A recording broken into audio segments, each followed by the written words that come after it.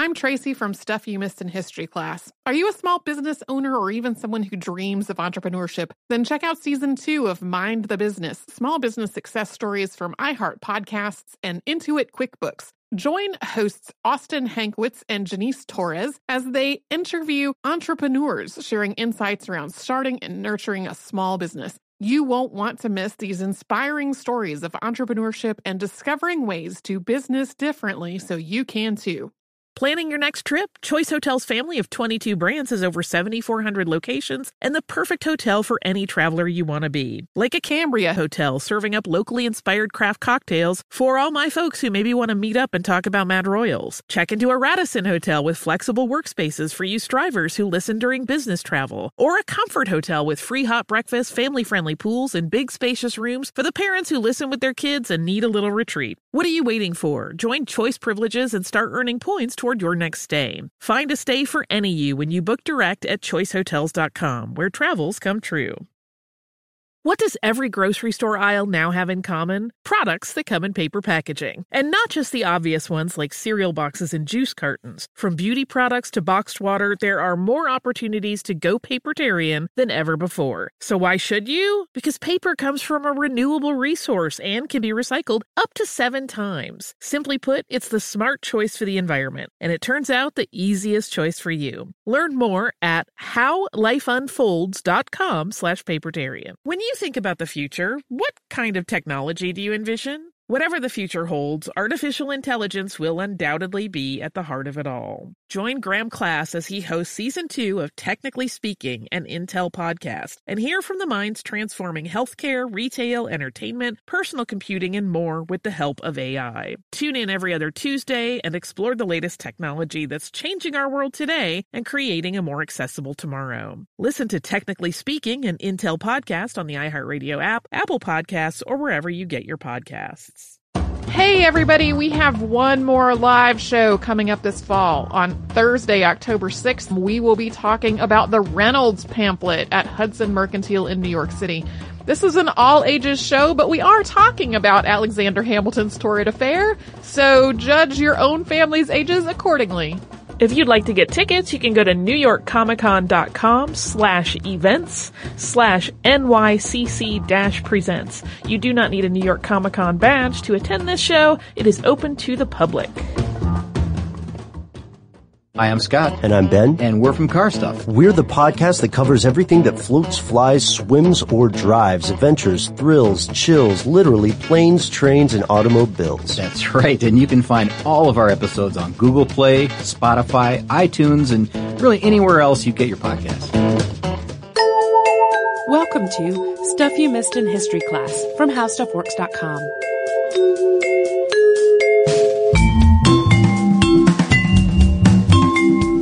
Hello and welcome to the podcast. I'm Holly Fry. And I'm Tracy V. Wilson. Tracy. What? Is that time of year again? Is that time autumn? It's the best time of year, not just autumn, but Halloween-y time. So as we get into October, for any of our new listeners that might not know, we can talk about some fun spooks and haunts and scary stories. We can talk about them year-round. There's no law against it, but we like to get some extra spooky stuff going on here as we get into the Halloween season. We make a special point. Yeah. It's a special enough point that for long-time listeners, last year, when literally the first 2 podcasts in October were not Halloween, some people got real mad. And today's topic is one that we often get requests for. And it's a little bit tricky, as many stories along these lines can be, because a lot of the information is not just apocryphal, it is flat out made up. But we're going to talk about how the legend of the Bell Witch became a well-known part of American lore. But first, we are going to indulge in the fall fantasy of talking about the alleged paranormal story as it is often told. So the primary account of the Bell family and what happened on their Tennessee land is a book that was written in 1894 by Martin Van Buren Ingram, and it's entitled An Authenticated History of the Famous Bell Witch. But that book was written more than 75 years after the events of the story, and even in the introduction, it kind of sets up this scenario that makes it impossible to refute. Ingram claimed that he was working from an account that was written by a member of the family, William Bell, and that the family had declined to publish that account while any of the involved parties were still living, but that he had come in and, managed to make this deal and promised that he would tell the true story. By the way, that manuscript that he claimed to have used, there's no evidence of it ever existing. But he also, and when I say he, I mean Ingram, also acknowledges that many people had already come to the conclusion that the entire haunting was a hoax, possibly perpetrated by members of the Bell family for some sort of financial gain. But he dismisses that by describing how William's account was written in an effort to clear the family name and prove once and for all that the whole thing really happened. It's one of those things that once he lays it all out there, like the rebuttal is sort of, nuh-uh. Like, Right. So first we're going to talk about the story as it is laid out in that book, and then we will talk about it from a more skeptical perspective. The story all starts with the family patriarch John Bell, who was born in Halifax County, North Carolina in 1750. He apprenticed as a cooper for a while, but eventually decided to become a farmer. At the age of 32, he got married to Lucy Williams, who was 20 years younger than he was.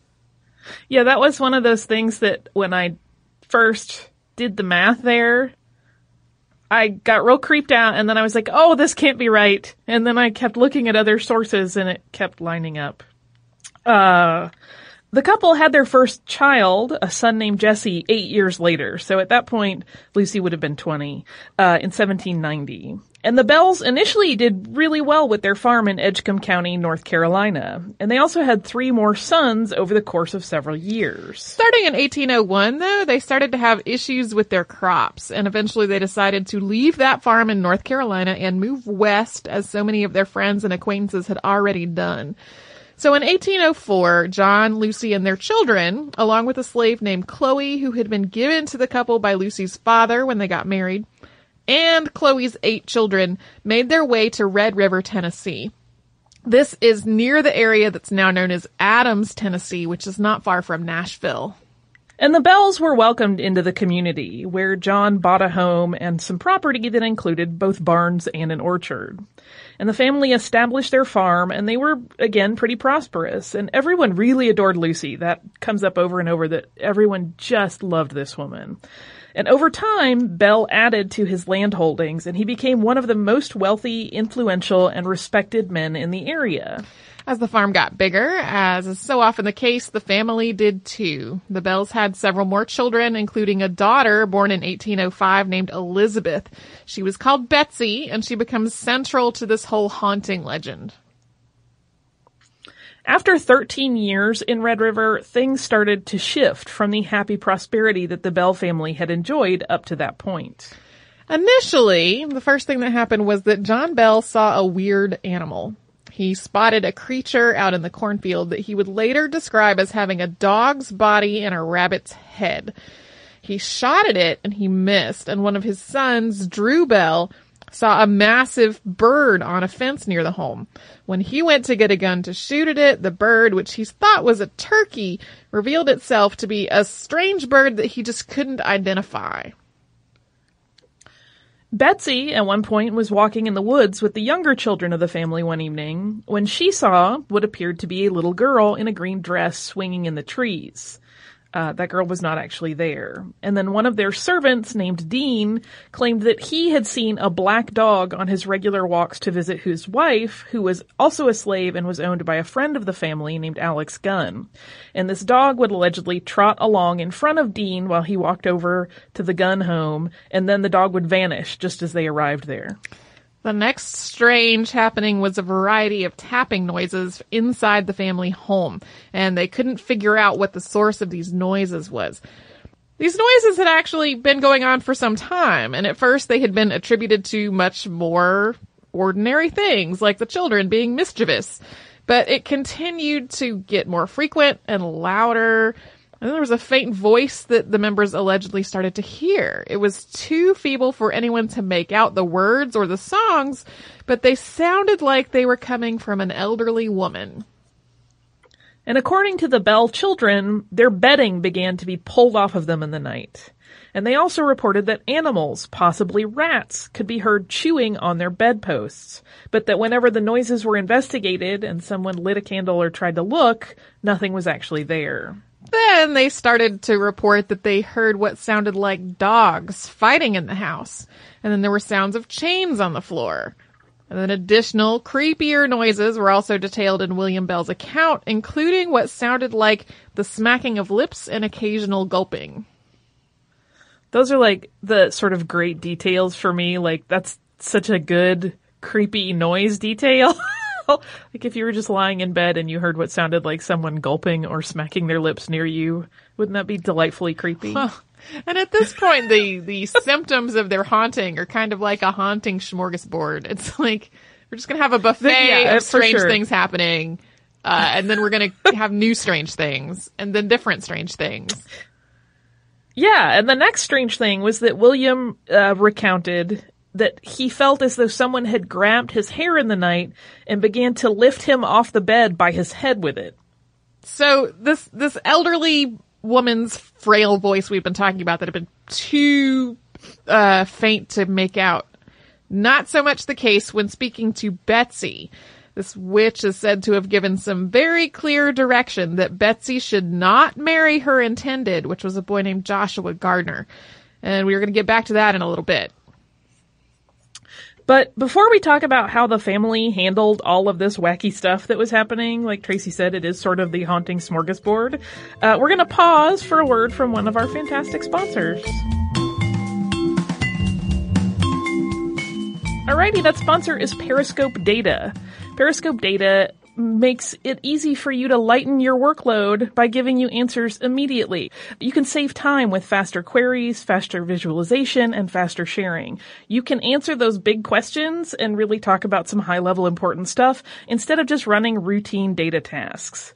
Why would you want to run slow queries on old data when Periscope allows you to run, save, and share analyses over billions of data rows in seconds? I have friends that have worked in data and research for television. I think they would be very excited by this prospect. So Periscope Data is the ultimate tool for fast and flexible data visualization. It's plug and play for immediate use and immediate value. There's no uploading, no copy, no hassle. You can analyze data 150 times faster.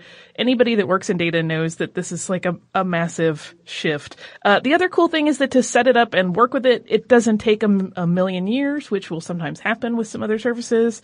Your charts and your dashboards are always going to be up to date. You don't have to run the same query over and over. You can really manipulate that data any way you want to look at it from any possible angle. It's really, really amazing.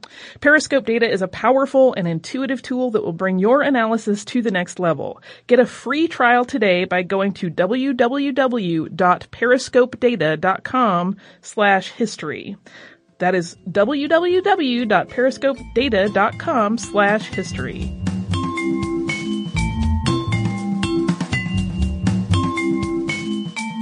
So, getting back to the Bells, John Bell, the patriarch of the family, started to have some medical issues during all of this, and his condition gradually worsened. Initially, it was described as, quote, a stiffness of tongue.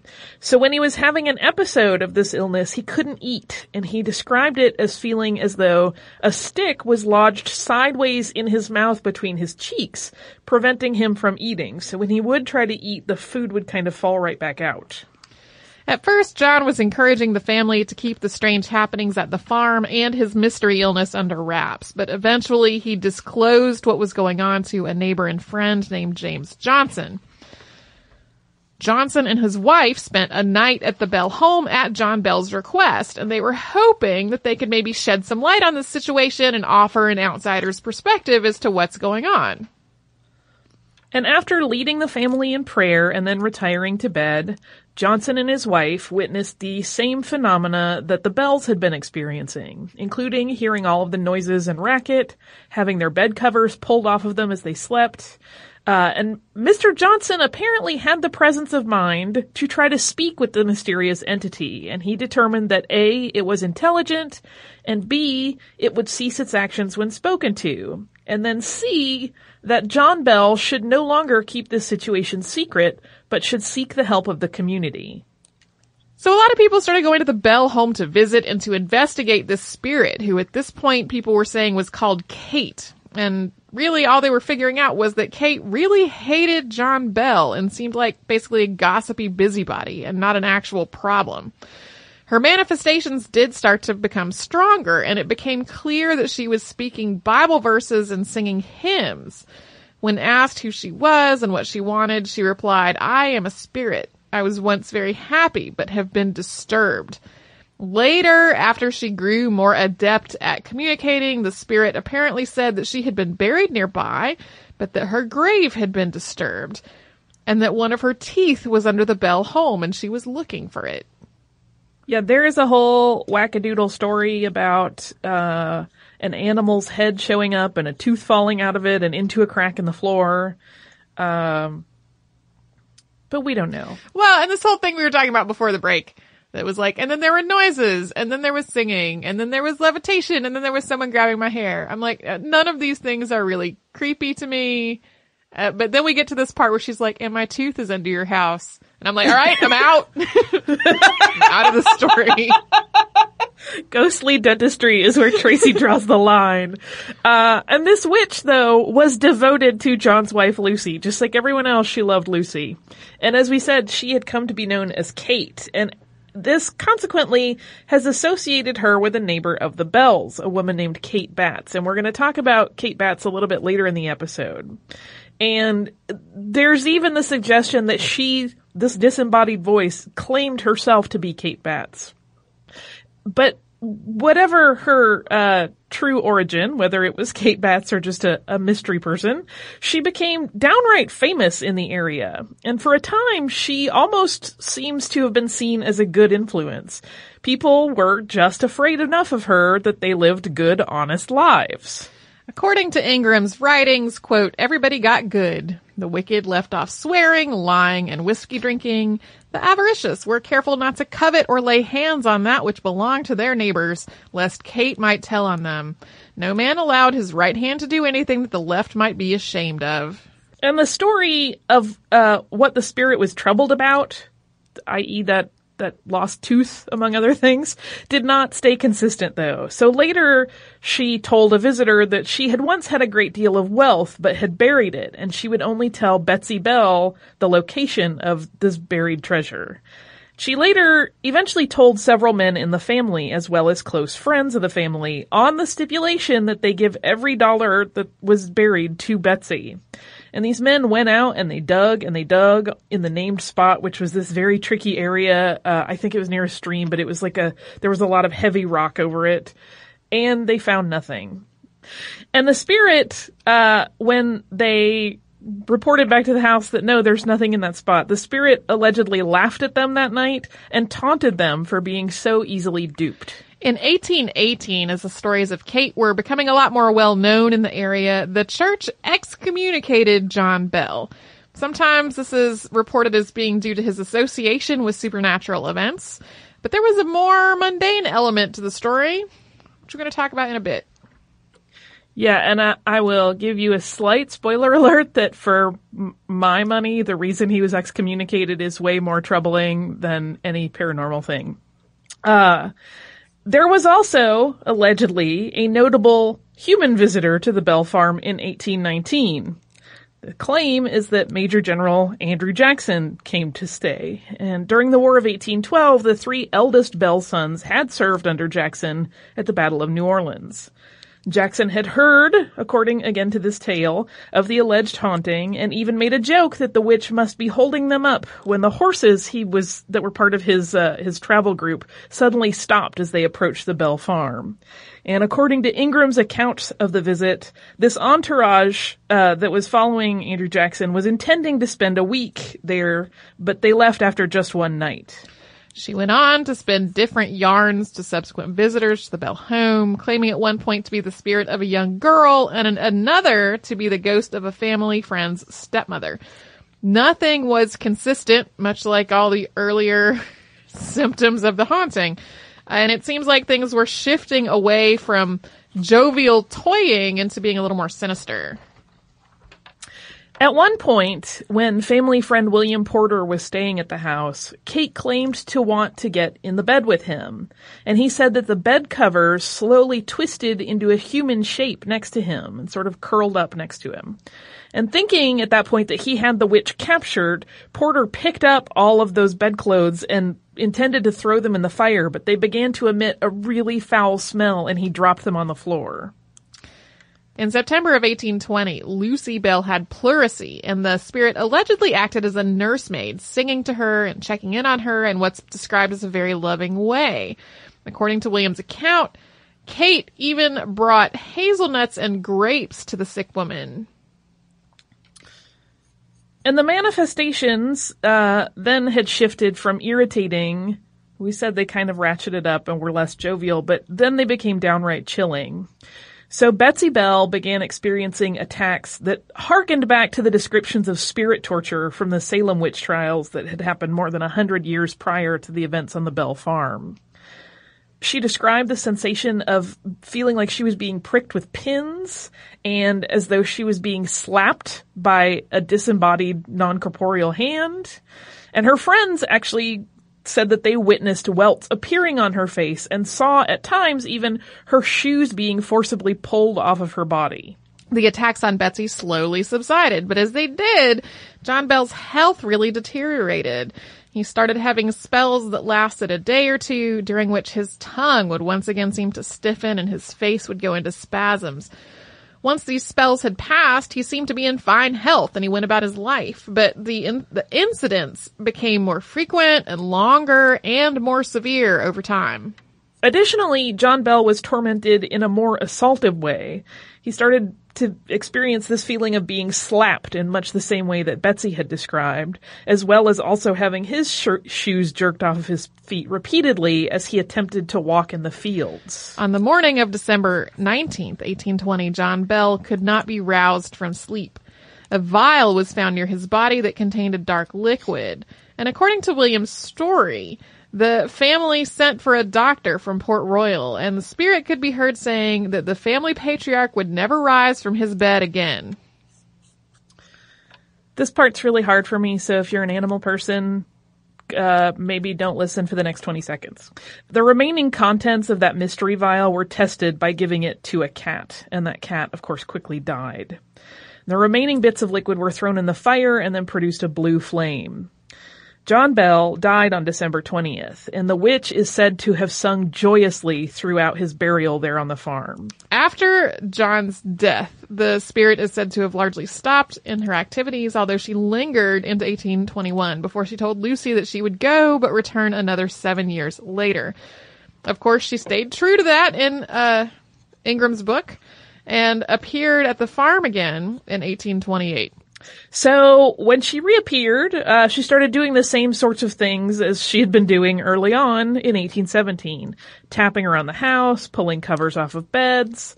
But this only went on for 2 weeks, and then Kate once again vanished. So at that point, William, his brother Joel, and their mother Lucy were the only people still living in the house, and they had all agreed to ignore the spirit and not engage with it. And apparently that worked, as she left the Bell family seemingly for good. And now that we've given some of the highlights of the Bell Witch's time in Tennessee as based on William Bell's alleged recollection, we will talk about things from a more critical perspective. Before we do that, we're going to take a brief word from a sponsor.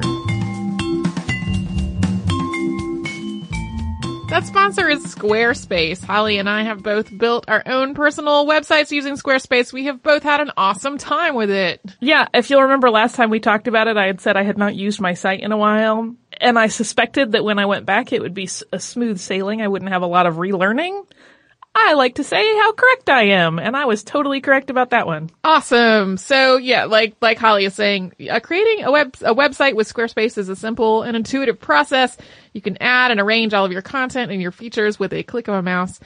If you sign up for a year, you get a free custom domain name. And I'm just going to say, when I did that, when I was getting ready for my wedding, it was the easiest domain name purchase and association with the website I have ever experienced. Because I've set up websites on a number of places before, and it has always been a whole lot trickier than it was on Squarespace. The templates are really beautiful. There are e-commerce tools if you are selling things on your website, and they also have 24/7 customer support. Everybody on the customer care team is an experienced Squarespace user. They work in a Squarespace office, and no matter how technical your problem is or how trivial seeming your question might be, somebody is always going to be online to help you out. You can start your free trial today at squarespace.com and enter offer code HISTORY to get 10% off your first purchase. One more time, that is squarespace.com with the offer code HISTORY to get 10% off your first purchase. Squarespace, set your website apart.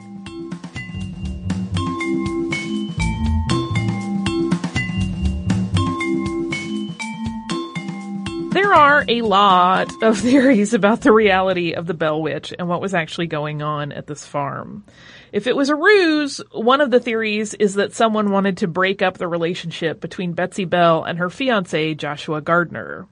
And if that had been the motivation, the ruse was in fact successful. Betsy was frightened enough by the witch's admonitions against her marriage to Gardner that she broke up with him in 1821. One of the contemporary explanations, and one that we alluded to in the intro to the episode, was that two of the Bell boys had learned ventriloquism when they had traveled to New Orleans on trading trips.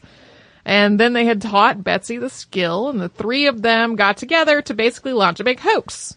But there were some times during these events of the alleged haunting when one or the other of the Bell boys was away from the family home. And then there were also times when all three of them were present in plain sight when the noises and the witch's voice were heard. And Betsy was, by all accounts, a lovely girl and very bright as well, who was admired by virtually all of the young men in the area. And there have been theories that a romantic rival may have been behind the hauntings. And while the issues began when she was only 12, by the time she had been moved to break up with her longtime sweetheart Joshua, she was 16. One of the more likely suspects in the whole suitor theory is a man named Richard Powell. Richard had been the Bell children's teacher, but as Betsy grew toward adulthood, he seemed to take a romantic interest in her, and he was also a close friend of the family. And one of the things that makes Powell look so suspicious is that while he did not apparently tell his friends in the area, he was married.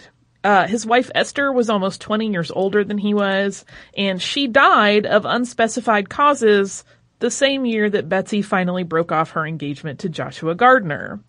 And I just want to note that while this is mentioned in several texts with a citation of the records of Robertson County, Tennessee, I found this little bit of information too late in the game to actually get eyes on those records for confirmation, but it does show up in multiple different accounts. Richard Powell started to openly pursue Betsy after her ties to Gardner were severed, and he and Betsy were married in 1824. Richard died 17 years later, and Betsy remained a widow for the rest of her life until her death in 1890. So yeah, some people think that that sort of chain of events points circumstantially to Richard Powell having orchestrated the whole thing. And remember that thing about John Bell being excommunicated from the church? It did not have to do with anything paranormal. It actually had to do with some shady lending practices, and some usury in relation to the sale of slaves. So John Bell was basically making some shady business deals, and the church did not like that. So that is why he was excommunicated. It did not have anything to do with demonic possession. Another incongruity from the Ingram book, which is the primary source that most other Bell Witch authors draw from, is that visit from Andrew Jackson. There's never been anything to document Jackson making this trip, and Andrew Jackson never wrote about it in his personal diaries. One would think that such a novel experience would merit at least a line or two in a diary. Yeah.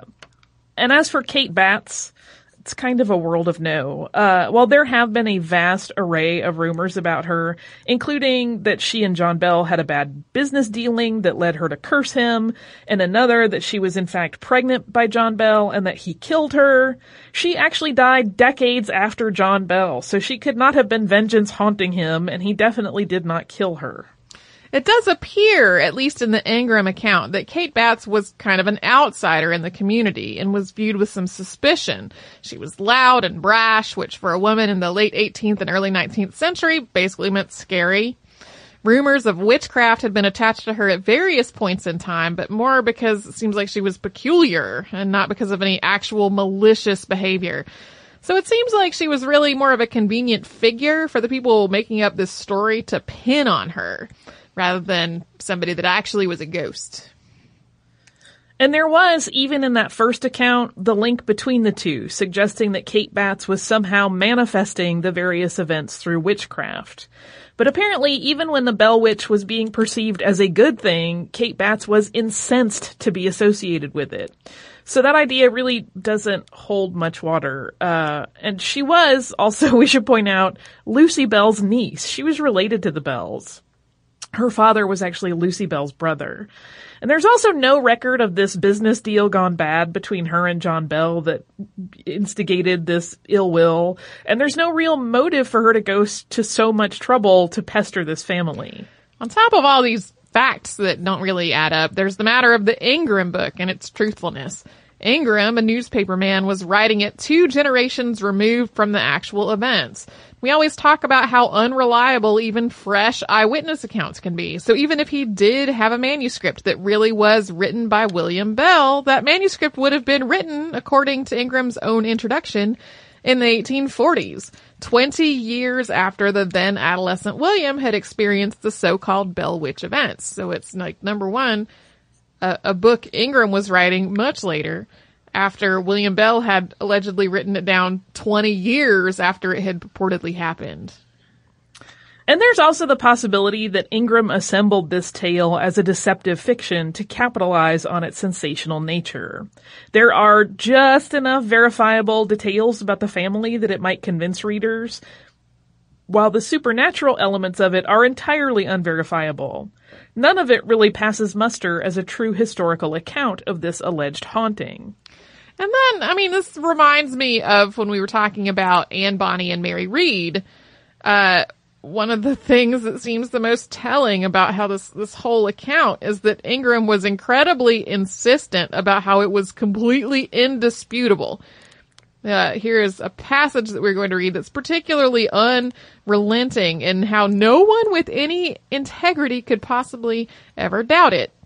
Knowing the character of the men and women who testify to these things, no one can disbelieve them or believe that they would have willfully misrepresented the facts.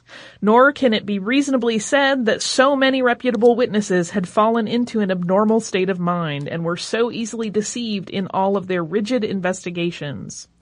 A man may be arraigned for trial on the charge of murder, the court and jury knowing nothing about the facts and circumstances, but they are bound by both physical and moral law to believe and find the man guilty on the testimony of reputable witnesses, detailing the facts and circumstances, and yet may form no opinion or idea as to the state of mind or cause that prompted the prisoner to commit the murder. So it is in this instance. The testimony is convincing of the truth of the wonderful phenomena at John Bell's, but the motive or cause is beyond our comprehension, and to this extent, the facts must be accepted. It really happened, y'all. You're horrible if you doubt it. Of course, today, the Bell Witch is a moneymaker. People love a good haunting story, so it gets told and retold, and the details shift and change just like gooey ectoplasm. Aside from the dates associated with things like births and deaths, writings about the Bell Witch often are really different in their details. I remember somebody telling me a story about the Bell Witch, I think when I was in college, that had basically a completely different cast of characters. there was even a book written recently by a clairvoyant that dispelled the long-standing myth that the family was cursed. And this instead indicated that the land that they had moved to in Tennessee was the source of this curse. Not only has this story been used as an ingredient in numerous films, but also a variety of, quote, documentary examinations of the paranormal. For a small fee, you can tour the Bell Witch Cave, which is on the property, and is allegedly haunted, possibly by Kate herself. So if you're hankering to try to meet her, you can. It's probably what you're going to see is a cave. Yeah. Yeah, it's one of those things there. You'll have people talk about like all of the various components of it and how, the blue flame. One of the things that's a little more science-based is, that when they threw that liquid from that vial into the fire and it burned blue, that could be an indication of arsenic, so that perhaps someone had been systematically poisoning John Bell. But again, it's unclear who might have been doing that, although apparently he was kind of a weasel in some business dealings, so we don't know. But it definitely doesn't, when you really start to look at the facts of things, all of the elements that get sensationalized as super spooky don't really hold up to scrutiny. So that's the scoop on the Bell Witch. Do you also have some listener mail? I do have listener mail, and this isn't so much mail. It is a series of tweets about our recent episode from Salt Lake Comic-Con, where we talked about historical fiction. And it was a discussion about some sexist things that was kind of inaccurate, which was troubling to both Tracy and myself. We were both troubled and frustrated. Yeah. So I'm just going to read them all as one long narrative because it's multiple tweets. I don't want to out this person. I don't want them to get dogpiled on, but their perception was very incorrect. So they say, hey, Missed in History, listening to the Salt Lake Comic-Con podcast, couldn't avoid noticing the gender split on attitude toward research on that stage. It seems equal parts astonishing and predictable that the women said, yeah, I do tons of work to make sure everything's right because I take it so seriously. And the men said, nah, I just kind of wing it on Wikipedia. Also, I try to avoid needing to do it. And my favorite, I make my wife do that. I'm sure she goes uncredited. Men are allowed to be so much more casual in their approach to their craft. The level of privilege it takes is staggering. The one author who said he likes your podcast because it deals with figures and moments he wouldn't otherwise research made me yell at my phone. Really? A male author wouldn't seek out forgotten and predominantly woman-centric history? Gasp, I'm shocked. Shocked, I tell you. I wonder how his characters break down across the gender spectrum. Anyway, I'm sure you can't respond for the sake of being politic, but please know we heard and noticed that. And I'd love to have been able to see your polite poker faces along with the podcast. Keep up the good work. There's so much to unpack here, Holly. Oh my goodness, you have, that could not be a more accurate, a less accurate characterization of what was actually taking place on that panel. So first of all, there were actually two different male writers on the panel. One, Brian McClellan, described himself as more of a Wikipedia researcher, where he was writing historically inspired fantasy. And so what he would do is quick checks of historical bits, to kind of inform that, and then also reading a lot of history that would sort of make its way ultimately into his books without maybe directly intending it. He would sort of discover historical parallels. The other person, Brian Young, is constantly surrounded by history books and primary sources, including reading a bunch of World War I era newspapers and their ads for his work. So the characterization that the woman on the panel was really detail oriented and the men were not is not really reflective of the actual panel. Correct. And I think it's one of those things that when this came up and Tracy and I were discussing it, I kind of feel like there's no way to win. If it had been split the other way and it were a woman that said, I just write epic fantasy and I don't do hard history and I sometimes use Wikipedia to check things, the response would be, oh, she's lazy and stupid. Women can't do history right. There's no way to win. Yeah. And Brian was very clear at the front. He said, this comes with the caveat that I'm casually using history. Right. And that was really one of the reasons you and I were both really excited to have him on the panel to talk about the many different ways that history makes its way into books. That it's not just a historical novel about the Gallipoli campaign. That's not the only type of historical fiction that there is. Correct. There is definitely gender bias to talk about in that, women feel like they have to be twice as prepared because they're going to be under a higher level of scrutiny, and that's valid. But that's not really what was in play in that part of the discussion in the podcast. Also, Brian McClellan does thank his wife in the acknowledgments of his books. Yeah. Yeah. And he was pretty clear on the panel that part of the reason that he will occasionally turn to her to look things up is because she loves digging into that stuff. Whereas to him, he would rather just keep writing very quickly. He doesn't like to stop and do research in the middle, and it seems like a very good relationship for them. As far as Brian Young saying we brought up things he would never find or research, it's not because he's not doing research. No one person can hit all of the things. No, and that comment was also not about women.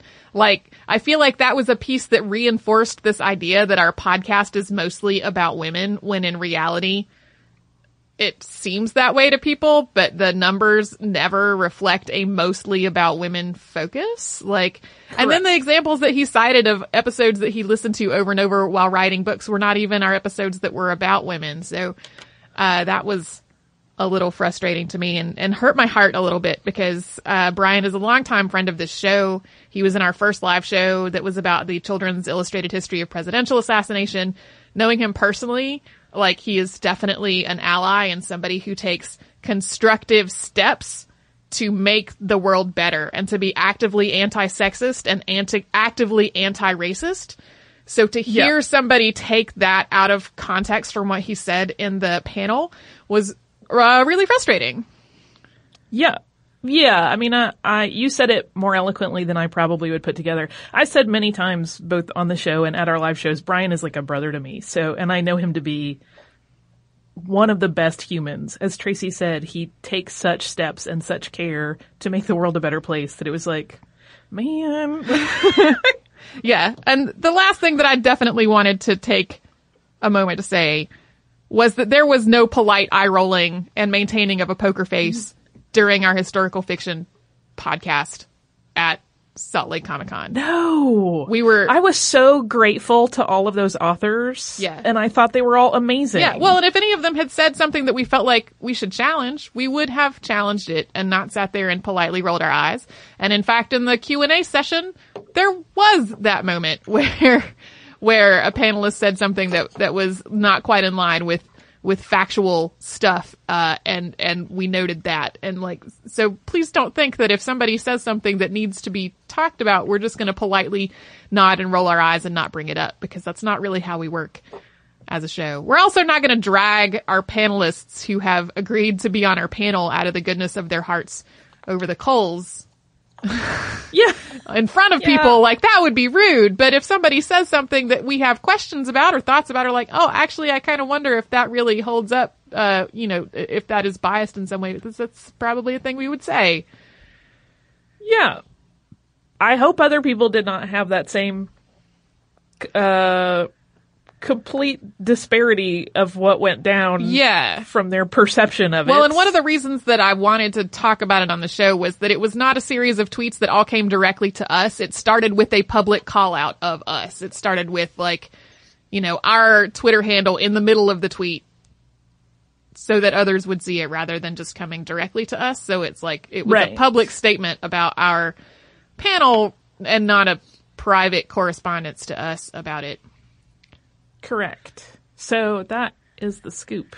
I hope we have dispelled any misconceptions about how that all went. No, and like I said, there's definitely gender bias to talk about, but having 3 people on the panel, one of whom is a man who does like a cursory level of research, and the other is a woman who does intense research because of the vastly different types of fiction they are writing, does not mean... That's not a data set. Right. Especially when the third person on the panel is another man who does a lot of detailed historical research in his work. Yeah. So that's the scoop on that. If you would like to write to us, you can do so at historypodcast@howstuffworks.com. We are across all social media as @MissedInHistory, including Twitter. We're @MissedInHistory. We're at facebook.com/MissedInHistory. We're on Instagram as @MissedInHistory. We are, on Pinterest as Missed in History. We're on Tumblr as Missed in History. Basically, Missed in History is going to get you there. If you would like to do a little bit of research just for fun, you can go to our parent site, howstuffworks.com. Type type in almost anything you can think of in the search bar, and you're going to turn up a lot of results about some interesting articles, probably some quizzes. There's lots of content there to explore. You can also visit us at missedinhistory.com, where you will find show notes for every episode that Tracy and I have worked on, as well as an archive of every episode of the show ever of all time. So we encourage you, come and visit us at howstuffworks.com and missedinhistory.com. For more on this and thousands of other topics, visit howstuffworks.com.